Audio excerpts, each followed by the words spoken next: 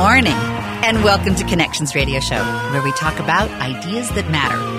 Glad you've made the connection today. I'm Lori Fitz, your host. And as you know, the goal of our show is to explore a wide range of topics that challenge us to see ourselves, our community, and the world around us that get us thinking, get us feeling, get us imagining, get us wanting to do a bit more because we made the connection.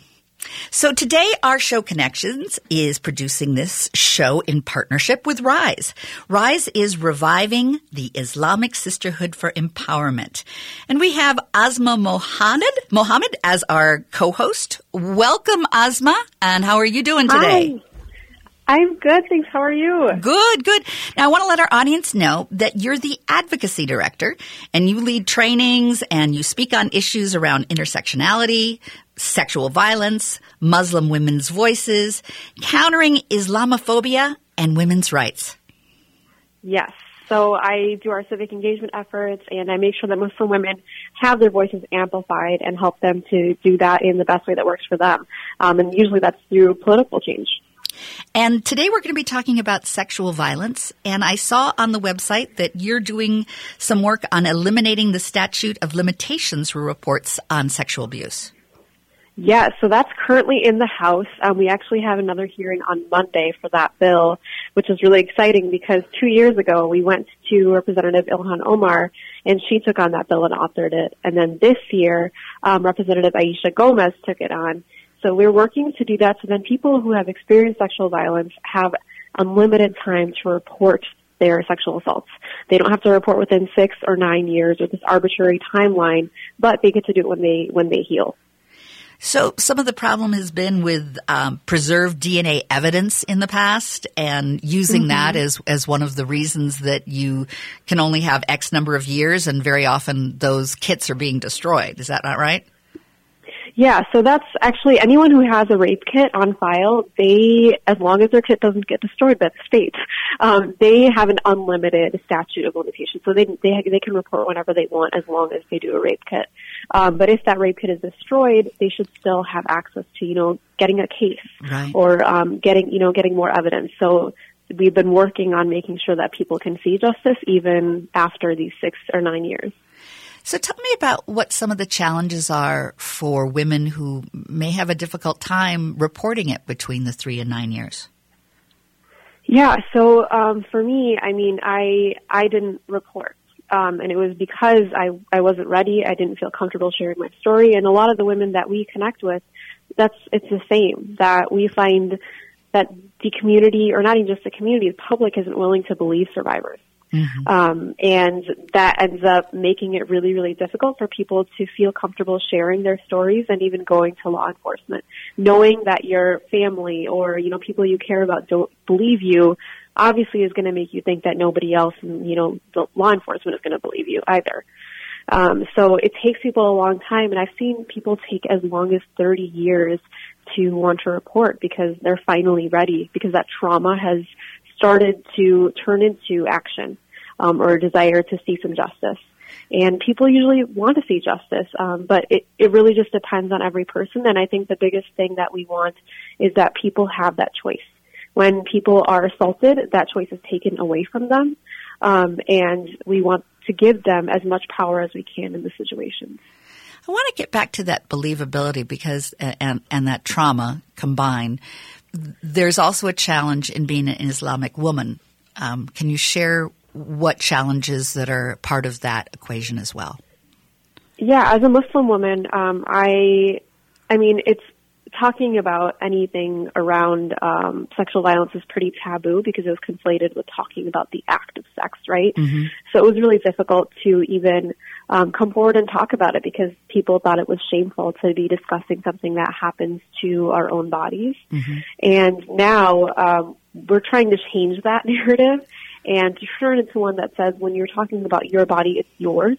It's given by God, and it's your right to be able to talk about it in a way that feels comfortable to you. And also, a harm has been done.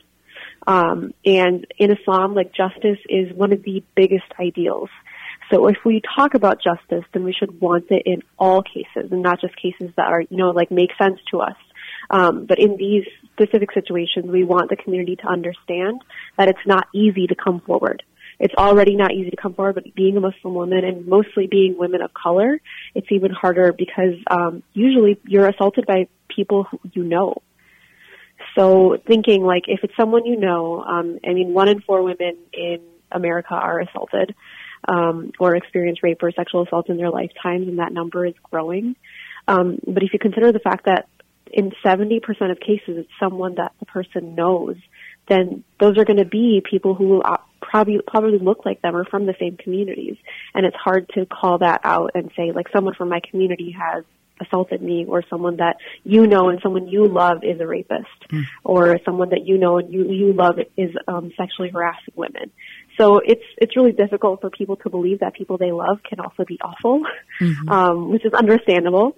But we need to, challenge ourselves to believe survivors more than anything. When you give these workshops, how do you structure the workshop to help create that sense of support and being able to open up and share each of your stories? Yeah, so we actually call them healing circles. So they're not really workshops. They're just sessions in which Muslim women can come in and share however much or however little they want.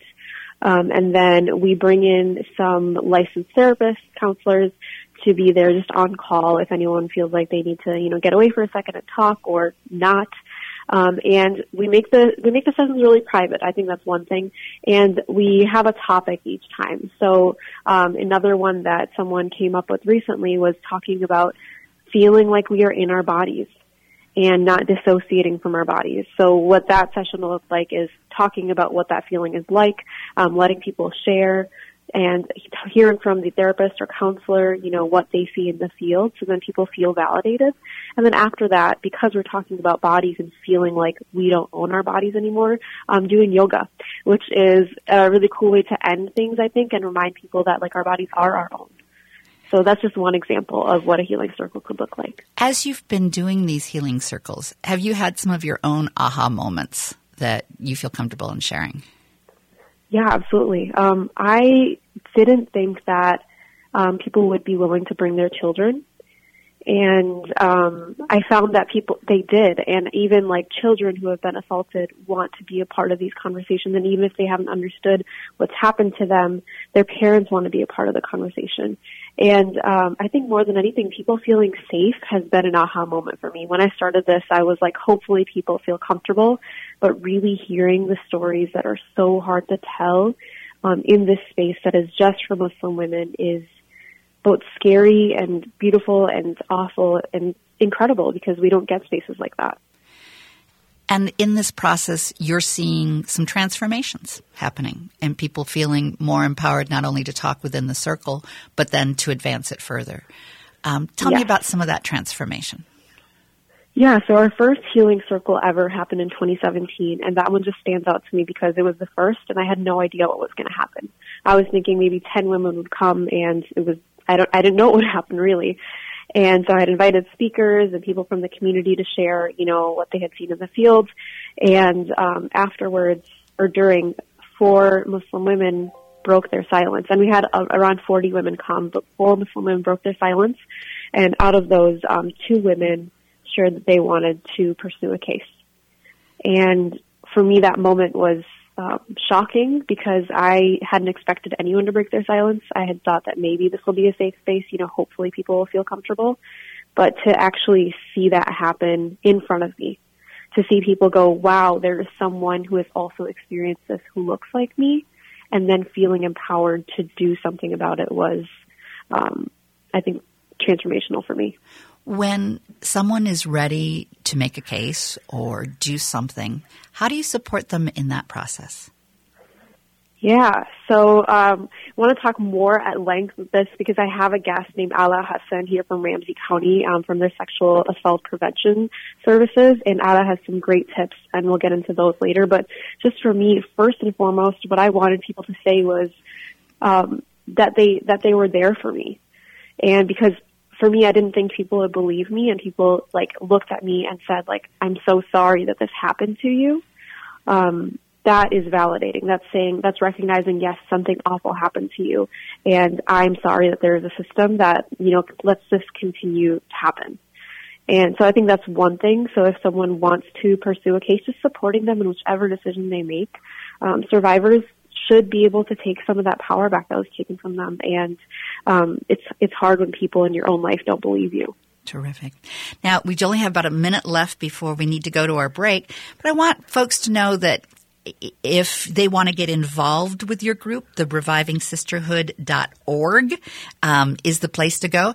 If you want to reach out and be an ally, a good way of doing that is making mention on the Facebook, either here at Connections Radio Show Facebook or on the Reviving Sisterhood, Rise on Facebook, to show that your support is there for them in terms of an ally, and your support for Islamic women is potentially life-saving. So with that, Ala, I know that we're going to be having a guest, Asma, and her name again is Ala Hussan, who'll be joining us in the next. Yep. Yeah, and briefly, Lori, I just wanted to share the crisis line number for folks that are listening, and if they ever want to call in. Thank you. And the number is 612-871-5111. So that's a number you can call 24 hours a day, no judgment. Share your story if you'd like to, if you want to just talk to someone. Even if you know someone who's been assaulted and you want to know more, that's a great place to call. Give that number one more time. Yep, 612-871-5111. Thank you so much, Asma. And we'll be heading out to break now, but stay with us. And our next segment, we'll be introducing you to Ala Hussan. So we'll be right back.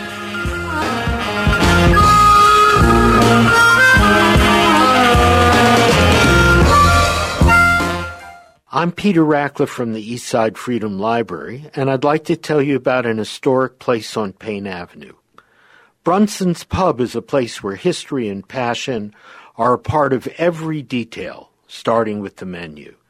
The Payne-Phelan neighborhood arose from Dakota people who lived here for hundreds of years, and pioneering immigrant communities, Irish, Swedes, German, and Italians, who made the East Side their home. More recently, waves of new residents from Asia, Latin America, and Africa continue the rich immigrant history and are revitalizing the community's cultural life and economy. Come experience Brunson's Pub at 956 Payne Avenue and grab a discounted gift card when you mention that you're an AM 950 listener or a supporter of the Eastside Freedom Library. Be sure to check out brunsonspub.com. This is New Beginnings, hosted by award-winning broadcaster and speaker Freddie Bell. Freddie, this generation of the baby boomers, people are living longer, so the baby boomers are taking care of elderly parents. Let's talk about your health, and specifically, let's talk about Medicare. Our show features the concerns of America's 78 million baby boomers in employment, finance, health and nutrition, and even entertainment. Catch New Beginnings with Freddie Bell, Saturdays at 11 on AM 950, the progressive voice of Minnesota. Hey community, this is Cian Thomas from ABC Realty. We represent a diverse team of realtors here at ABC, and we're rooted in your community. We are the only brokerage with an intentional focus on the east side of St. Paul. We specialize in helping first-time homebuyers and people of color to find the home and the neighborhood of their dreams. We have agents who speak Spanish and Hmong, and to keep pace with the ever-changing demographics of the east side, we're adding agents who speak the languages of our communities. We're accessible and we're available for you. Face-to-face and over the phone, we'll help you each step of the way, whether you're buying or selling. We'll discuss the value of home ownership and how it can be leveraged to build your future. We are here for you, ready to put our experts to work for you. So learn more about us here at abcrealtytwincities.com. That's abcrealtytwincities.com. If you have a painting project, you should consider hiring Nick Slavic Painting and Restoration Company. We've been awarded nationally for craftsmanship, are highly professional, responsive, and fairly priced. If you feel overwhelmed by starting a painting project, we make it easy from start to finish. We move furniture, vacuum, sweep, dust, and put your home back the way we found it. There is a difference. Our professionalism sets us apart. Visit NICKSLAVIK.com. That's nickslavic.com to learn more.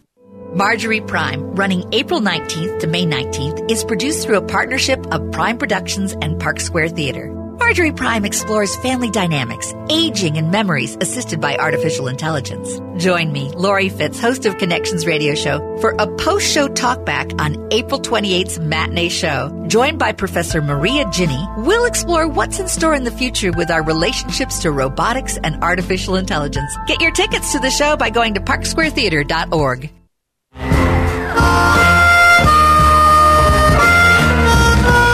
Good morning, and welcome back to Connections Radio Show, where we talk about ideas that matter. And our show today is co-produced with the Reviving the Islamic Sisterhood for Empowerment, which is RISE, and I have Asma Mohammed as our co-host. Hi, everyone. I'm glad to be here. Yes, I'm glad you're here, too. And you have a guest that you've brought today. Would you like to introduce her? Yes. So Ala Hassan works for Ramsey County, and she works for their SOS division, which is basically sexual assault prevention services. Ala is actually on she is on call for a crisis line right now, so if she has to leave us, it's because she does incredible work. And let's give that number right at the top. Yes. Yeah. Go ahead. So the SOS number is 651-266-1000. It's free, confidential, 24/7. So tell us about the work that you do. Yeah, so SOS actually stands for Sexual Offenses Services, but we've been rebranded to Sexual Violence Services. And we are advocates who provide support to victim survivors of sexual violence and secondary victims. And what that means is their family, their friends, anyone else who's been impacted along with the victim survivor. We provide, legal advocacy, medical advocacy. We provide information, support, and all of our purpose is to provide you with the options so you can make the best informed decision for yourself. When sexual violence happens, your rights gets taken away, your control gets taken away. So what we want to do is we want to put in place the choices you want in your life. So we support you with any decision, any choice that you want for yourself. So anytime there's a sexual assault that happens and you go to a hospital in Ramsey County, we, along with the SANE nurses, the sexual assault nurse examiners, are also there with you at the hospital, providing you with support, with guidance, with as much information as you need, and just being there with you. And we know from research that when there's an advocate with you, that you're more likely to thrive, you're more likely to report if that's something you want, and you're more likely to feel like it's not your fault. We were talking in the last segment about the work that you do, Asma, with legislation as well as the healing circles. And you gave us a little hint that the next step would be working with Allah. Yeah. So tell me about that process. What would you do in that healing circle that would open the next step up?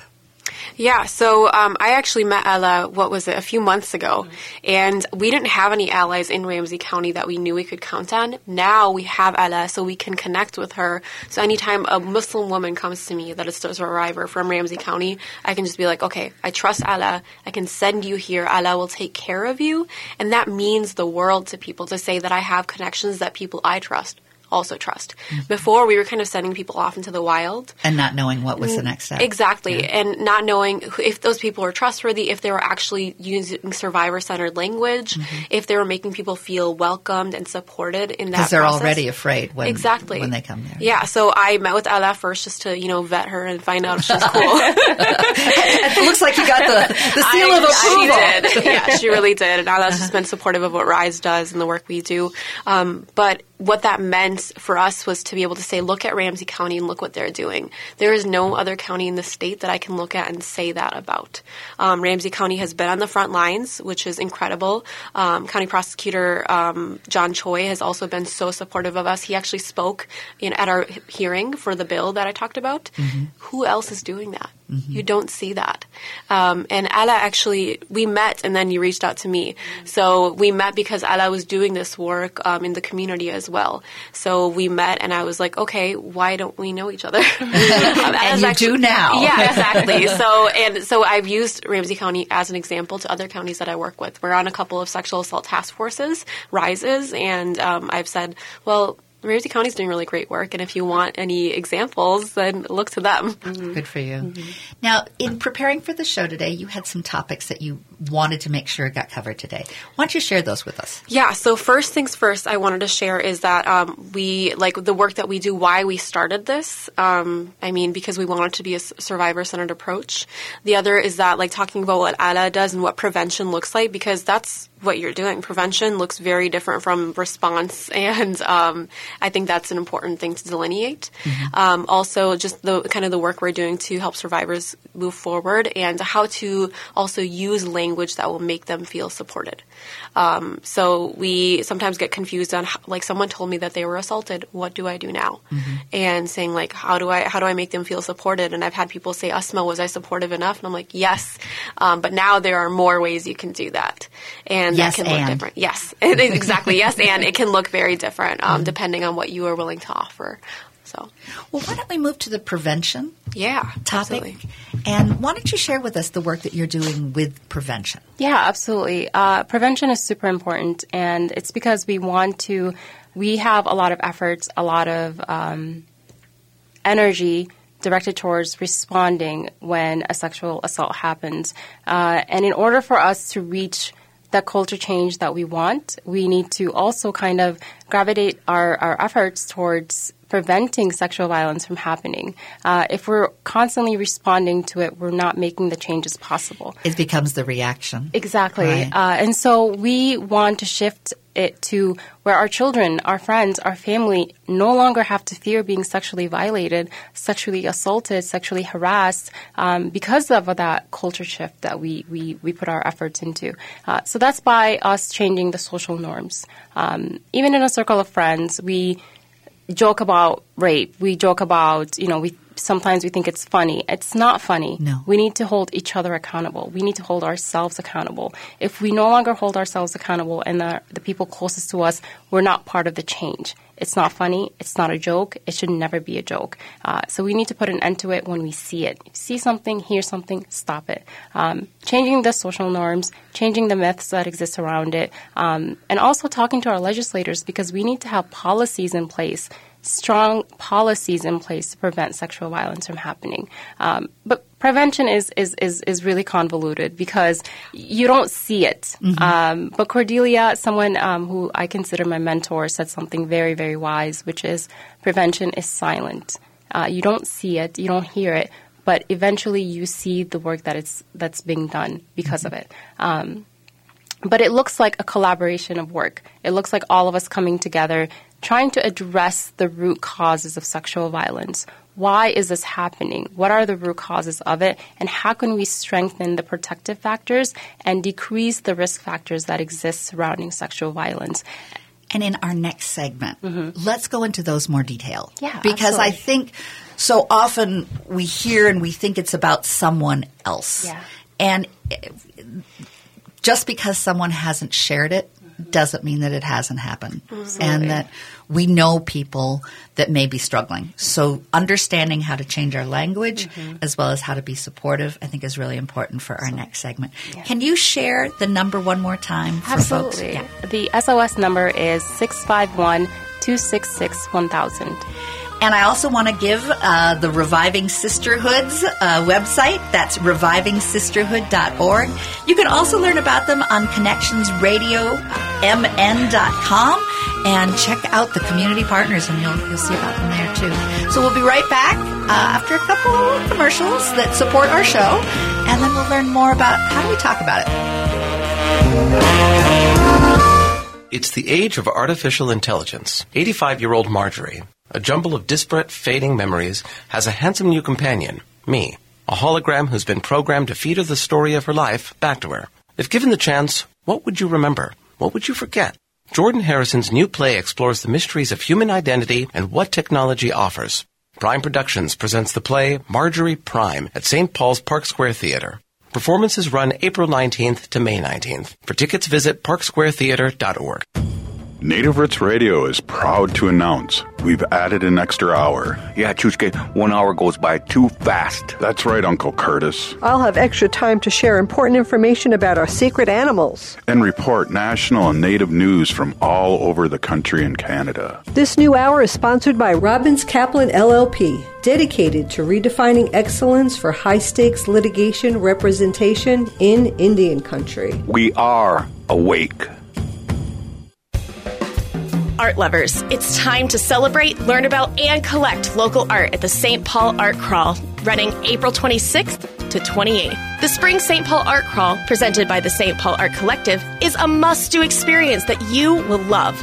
Over the weekend, you will have the chance to explore a wide variety of art while touring through local artist studios, lofts, and galleries. Up for purchase will be paintings, photography, pottery, sculpture, fiber arts, and more. The Art Crawl sprawls over 34 locations. Join the Art Crawl and discover outstanding art for your own. And when you buy local art, you're providing to artists so that they may continue to create the art we love. The Metro Transit is supporting the local art community too, with free transit passes. Download your pass to ride buses and light rail for free during the Art Crawl. Be sure to get details at stpaulartcrawl.org. That's stpaulartcrawl.org. In 1977, NASA launched the Voyager spacecrafts, satellites sent from Earth to study the farthest reaches of outer space. Aboard these Voyagers were the Golden Records, time capsules filled with images, sounds, and music that tell the story of our world. Astronomer Carl Sagan said, "The launching of these records into the cosmic ocean says something very hopeful about life on this planet.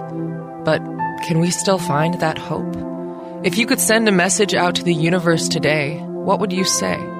This April, join Sandbox Theater for the Golden Record Project, an intimate event 42 years in the making. The Golden Record Project is a search for connection, a hopeful call to other worlds, and a declaration that we are here. The Golden Record Project, April 12th through May 4th at the Sandbox.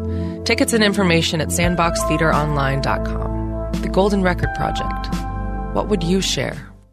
With your AM 950 weather, I'm Sam Turnberg. Today we got a chance of rain with a high near 45. Tonight is mostly cloudy with a low around 32. Tomorrow, cloudy with a high near 49. Monday, mostly cloudy with a high near 53. And Tuesday, partly sunny with a high near 53.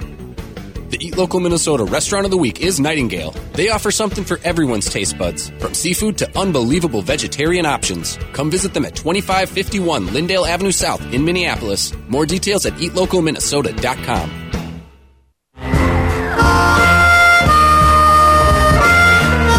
Welcome back to Connections Radio Show. I'm glad you made the connection with us today.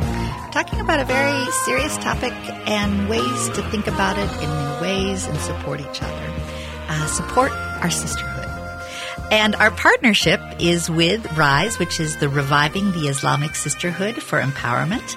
And Asma Mohammed is my co-host today. Welcome, Asma. Hey, guys.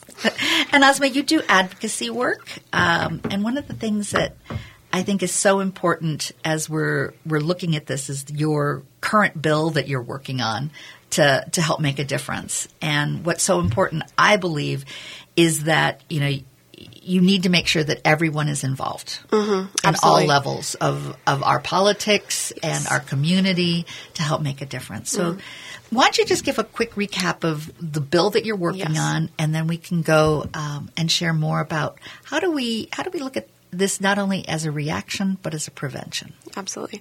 So we started this bill. So my friend Sarah Super is a survivor of a brutal rape, and she and I got to talking, and our stories are very different, but we come from very different communities. She's a white woman who is from Minneapolis, and I've grown up near Minneapolis my entire life. My story is very different, and she broke her silence right away.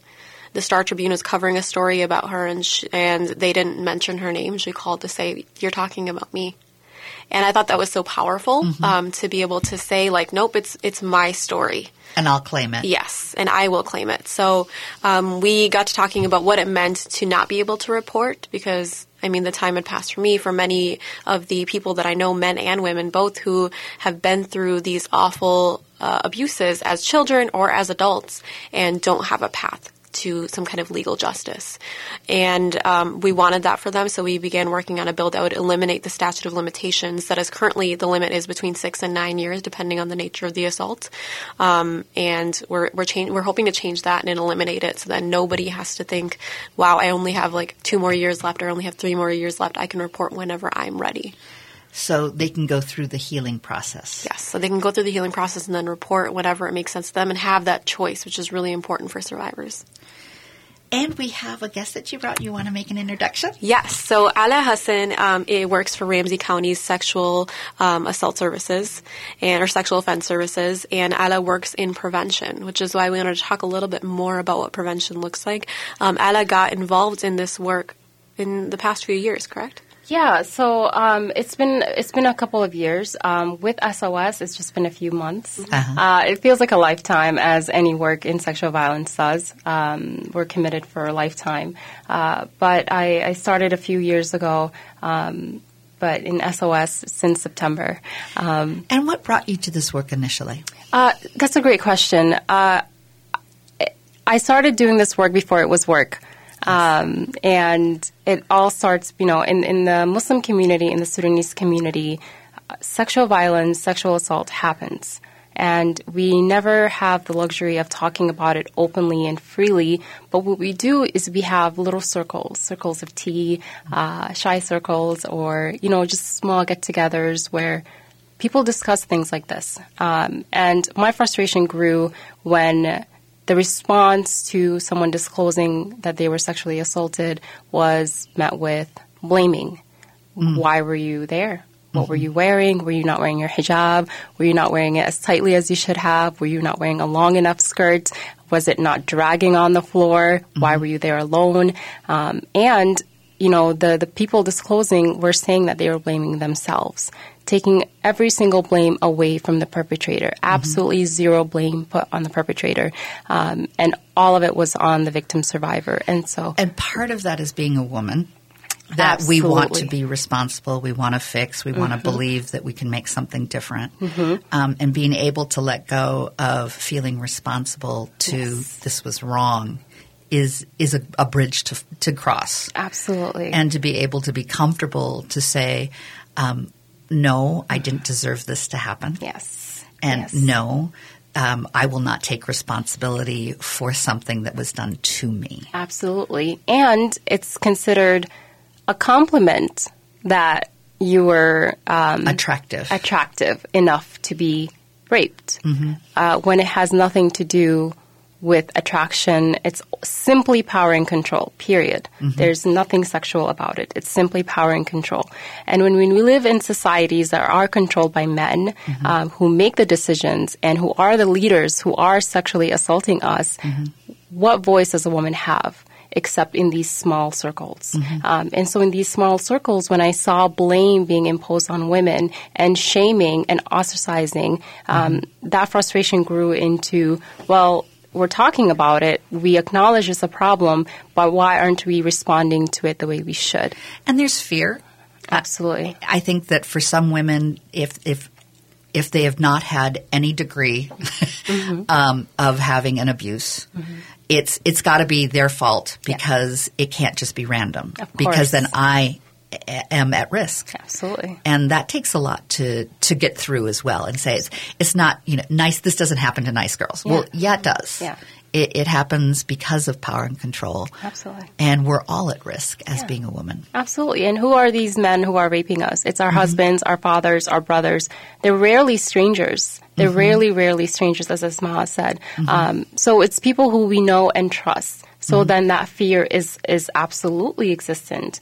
What then can we do when it's people that we know and know us in the small known community? So that's where my work propelled. And I was in Sudan and I worked with a lot of Sudanese women and children. And I created a framework for the schools. And then I took this work back to the U.S. where I live. And as time went on, I worked in the women's shelter in Rochester and now I'm here in Ramsey County. And Ramsey County, I just want to mention, is a start by believing county. And what that means is that anytime a victim survivor discloses that they've been sexually assaulted, the response is, I believe you. And that is so important because the first person that you disclose to kind of creates that wave to how else will you disclose or who else will you disclose to. So if we're met with, I believe you, I support you, it's not your fault, that's making the change that we need. That's the first step on the bridge. Absolutely. Absolutely. So we talked a little bit about prevention in the last segment of getting allies and support. We also started to talk about statistics. So can you share with me statistics? Is it about 1 in 3 women? Yeah, yes. I have a love-hate relationship with statistics because they're never accurate. Right. They're never accurate, especially as a Muslim. Self-reporting. Absolutely. Especially as a Muslim woman, knowing in our community that this happens at rates so enormous, so out of this world, they can't even be taking into a number. 1 in 3 is the number that is kind of widely known of, but I'm privy to say it's more likely 1 in 2. But it does depend on the community where you come from. It does depend on the location, the community. Some communities have higher rates, some communities have lower rates, but overall it's about 1 in 3. And people who have not discussed this, or because it has become a secret, sometimes they're surprised by that. Absolutely. If there's 3 of us in this room, one of us at least, by statistics, has had a sexual assault. Yeah, and it's so problematic because we're so likely to believe that 1 in 3 of us may get cancer, for example, or 1 in 3 of us may get a cold, 1 in 3 of us may have our home robbed or anything, but it's so difficult to believe that 1 in 3 of us may be sexually assaulted. It's outrageous, and when we acknowledge that it happened, accountability needs to take place afterwards. Yeah. And what are ways that you're working to help make the language shifts, to help folks not only feel comfortable, but then to address when the language is assaulting? Yeah, language is super important, and language transcends everything, and it goes into us being inclusive in our conversations. This isn't a crime that just happens to white women who are 18 to 25 years old. This happens to Muslims. This happens to, non-binary people. It happens to men, children, elderly. It happens to anyone and everyone. And so that language needs to shift into being inclusive. And when it does, we can truly recognize that because it includes everyone, we need to make the change for everyone. And that includes all of our efforts collectively into making that change happen. But we need to shy away from, not saying sexual violence, not saying rape, not saying sexual assault. As a Muslim woman, especially in a small community, you're told to not speak so loudly, not to say rape, not to say sexual violence, not to admit that this is happening, to talk about other things. But when we... And to bear it on your own. Absolutely. When we become comfortable enough to talk about it, we are normalizing the conversation. And when we're normalizing the conversation, we're no longer shaming people that it happens to because we understand that it exists. It's happening, and here we are talking about it. Asma, you said that you get quite a few calls, and they can break your heart. Yeah. I wasn't ready for that to happen, but in December I shared a blog post through Rise about being assaulted by someone in the community, like publicly, and nothing happening. And after that, 5 women reached out to me to say the same man had assaulted them. I had never even mentioned his name, but they knew. They knew. Because there was this culture of silence around what happened, and I remember even when what happened to me happened, I was made to feel like I needed to keep it quiet, and I didn't want to ruin his reputation, didn't want to hurt his family, and it was very much about him, and nothing about the pain and the fear that was instilled in me at age 12, right? And to learn that there were more and that I didn't know about them, and that had I known that there could be more, I would have spoken up. Right, that a lot of this happens because silence exists. So one thing I think and I also talk about is like we need to end that culture of silence. Silence breeds violence, and if we are talking so much about it, then I think those people that are perpetrators, that are assaulting, are going to be so terrified to do it because they'll know that people are going to talk. It's not going to be. No, we're not going to just shove it under the rug. We're gonna deal with it, and you will be held accountable. We will talk about it. We're talking about you in these rooms, and you should be terrified. That's my goal, that people are terrified and too scared to actually commit these acts of violence. Because you've created a sisterhood that will not allow this to happen. Because we've created such a safe space, exactly. So tell me, we have about 1 minute to go. What's the most important thing to you in correcting the culture of silence? What is that you would most like to see happen? The folks that come to me, I would love for them to feel empowered enough to break their silence publicly. Mm-hmm. When I did it, I was shamed and I was blamed and I was told it was my fault, and I probably wasn't wearing hijab. Of course I was. That I probably wasn't wearing a abaya. I was. I was doing all the right things, and people still said, you shouldn't have been here. You shouldn't have been friends with this person.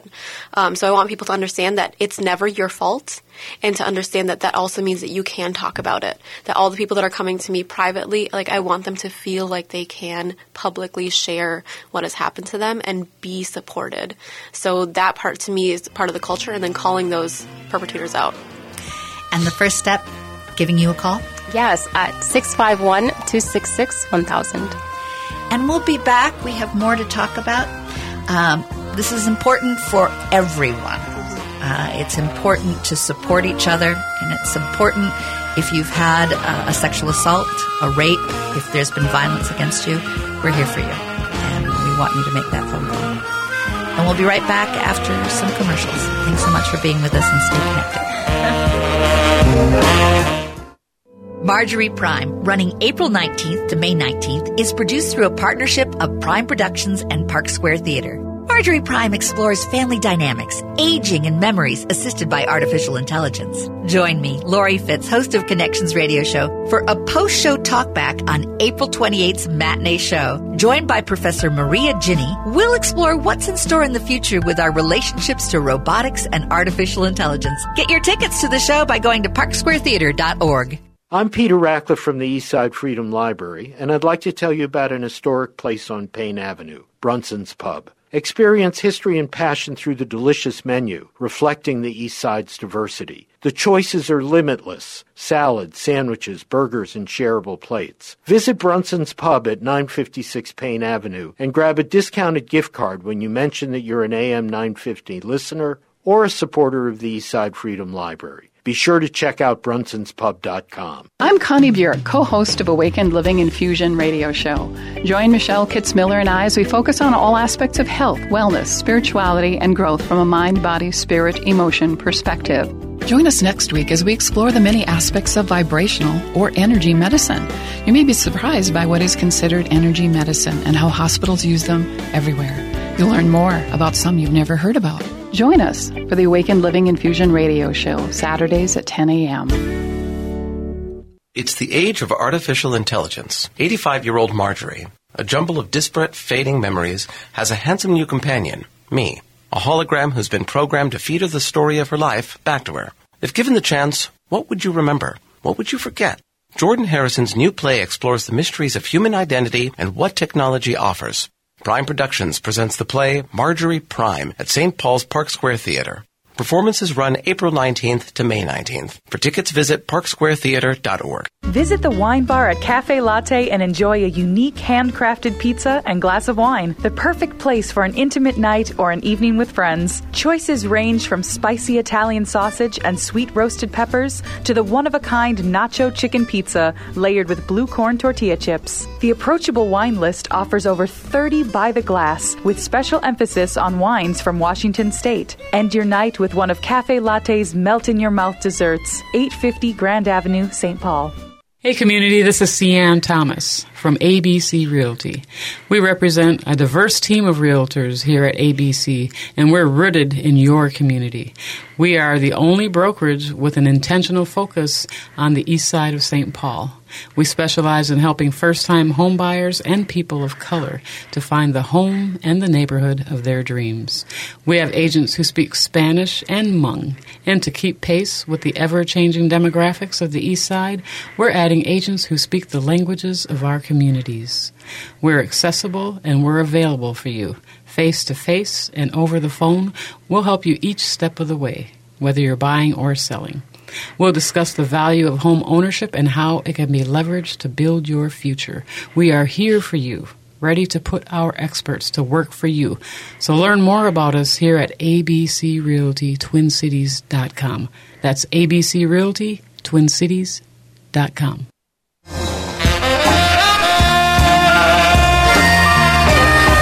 Welcome back to Connections Radio Show. I'm Lori Fitz, your host. And on our show, we explore our connections, and I love having our show being done in partnership with the Reviving the Islamic Sisterhood for Empowerment Rise. And Asma Mohammed is our co-host today. Welcome, Asma. Thank you for having me. Thank you. You're doing such wonderful work, and in particular, we've been talking about sexual abuse, we've been talking about rape, we've been talking about assault, and being able to normalize the conversation about that. One thing that we were talking about in break that really hit me is, we rely on statistics and that love-hate relationship with statistics, but statistics can sort of sterilize it all and make it a number, and we're not a number. No. We're not a statistic. We are real people, right? Mm-hmm. So we hear this 1 in 4 or 1 in 3, and then we look in the room, and we were just looking in this room. If the statistics are 1 in 3, then one of us probably is a survivor of sexual violence. Mm-hmm. I'll raise my hand right here. Mm-hmm. But we know that it could be more, and that we have not created a culture in which people can share. And the other thing is that statistics aren't always accurate, and when we just rely on them, we're just thinking like these are numbers. It's 33% or it's 70%, but we're not thinking it's Asma, right? It's this person that's come to her. It's this person. It's a mother. It's my sister. It's my friend.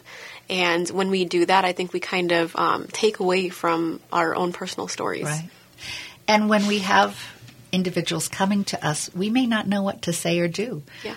The default has always been to blame. Mm-hmm. And in changing that language and changing it from what did you do, how did that happen to you, why didn't you do blah, blah, blah, whatever that is.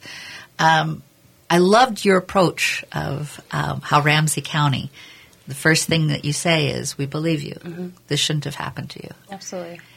Help us understand what are the ways that we can be most supportive so that individuals may feel more comfortable to say it out loud? Yeah, absolutely.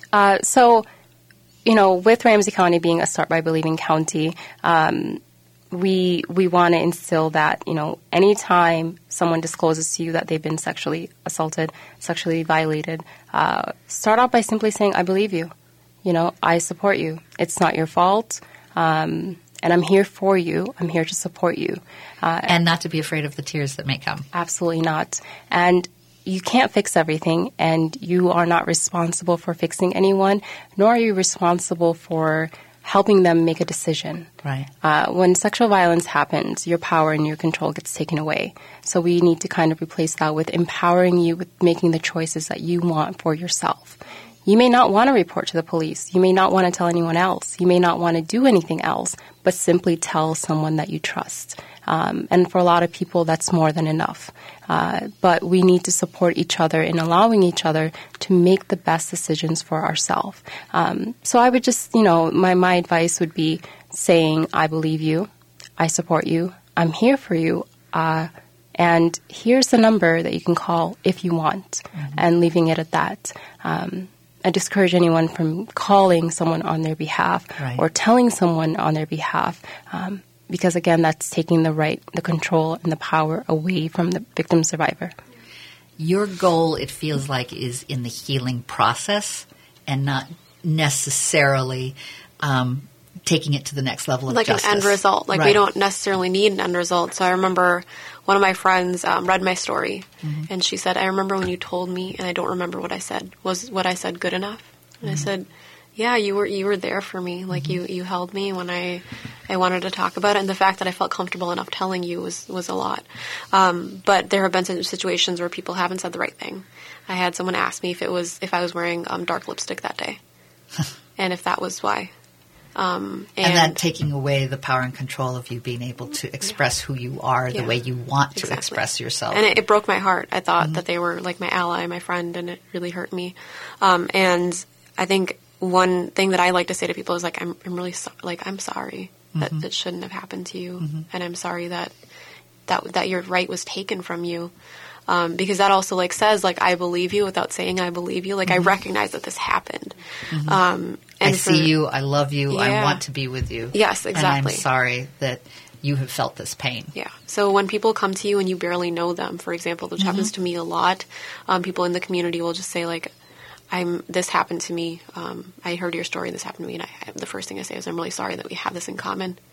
Like I wish that we didn't. But I hope that like I'm making a better world for us. I hope that you like feel like you can talk to people that you love about this. And I think it's hard to give survivors advice. Right? Because you don't want them to feel like you're imposing on them. And for me, when people are like, go to therapy, Esma, and I was like, leave me alone. I don't want to go. So letting people make their own choices and being like, I'm here for whatever decision you make, whatever the next step is for you. If there is no next step, that's okay too. I can hang out with you or I can leave you the heck alone. And for me, it's about what is it in that moment that's the connection to help them feel comfortable. Yeah, absolutely. And sometimes you don't need to say anything. Sometimes we may not know what to say, but sitting there in silence is sometimes enough. So even being able to admit your vulnerability of like, I don't know what to say, but may I sit with you? Exactly. And ask permission, again, doesn't take away. It then creates an empowerment versus a power and control. Yeah. And as you're saying that, Lori, I'm remembering that like we don't oftentimes ask like, hey, can I give you a hug? Yes. That's important, and that's part of prevention. Asking permission always for consent, no matter what the action is. I have a 5-year-old, and the other day she, I was putting her to sleep, stroking her hair, and she was like, okay, can you stop touching me now? And I said, yeah. Of course. And I said, thank you for telling me. She's like, you're welcome. And that's what I want. I want people to be like, to feel comfortable, saying these things, because as women, we're told we can't say when we're uncomfortable. And also respecting those boundaries. And even if we're not told that we're not supposed to say these things, I think there's an extra part of our nurturing quality that doesn't want to offend. Yes. Because we want to make others feel comfortable, even when we're not. It's like, well... Like, I will suffer for you, and that's just what we're supposed to do, but no, thank you. Absolutely. Especially in Minnesota nice. Yeah. You're supposed to be nice and not supposed to be rude or say anything like that. Yeah. Well, our time has gone way too quickly. Yeah. But I appreciate both of you and the work that you're doing to help make a difference, to be able to have the conversation in a personal and powerful and connected way, and to stand up in our government and advocate for new laws so that the next generation, as we continue to support better communication, can have a different world where this is not acceptable. Yeah. And thank you. Can we get that number one more time, though? Yes. Yeah, Ramsey County SOS 651-266-1000.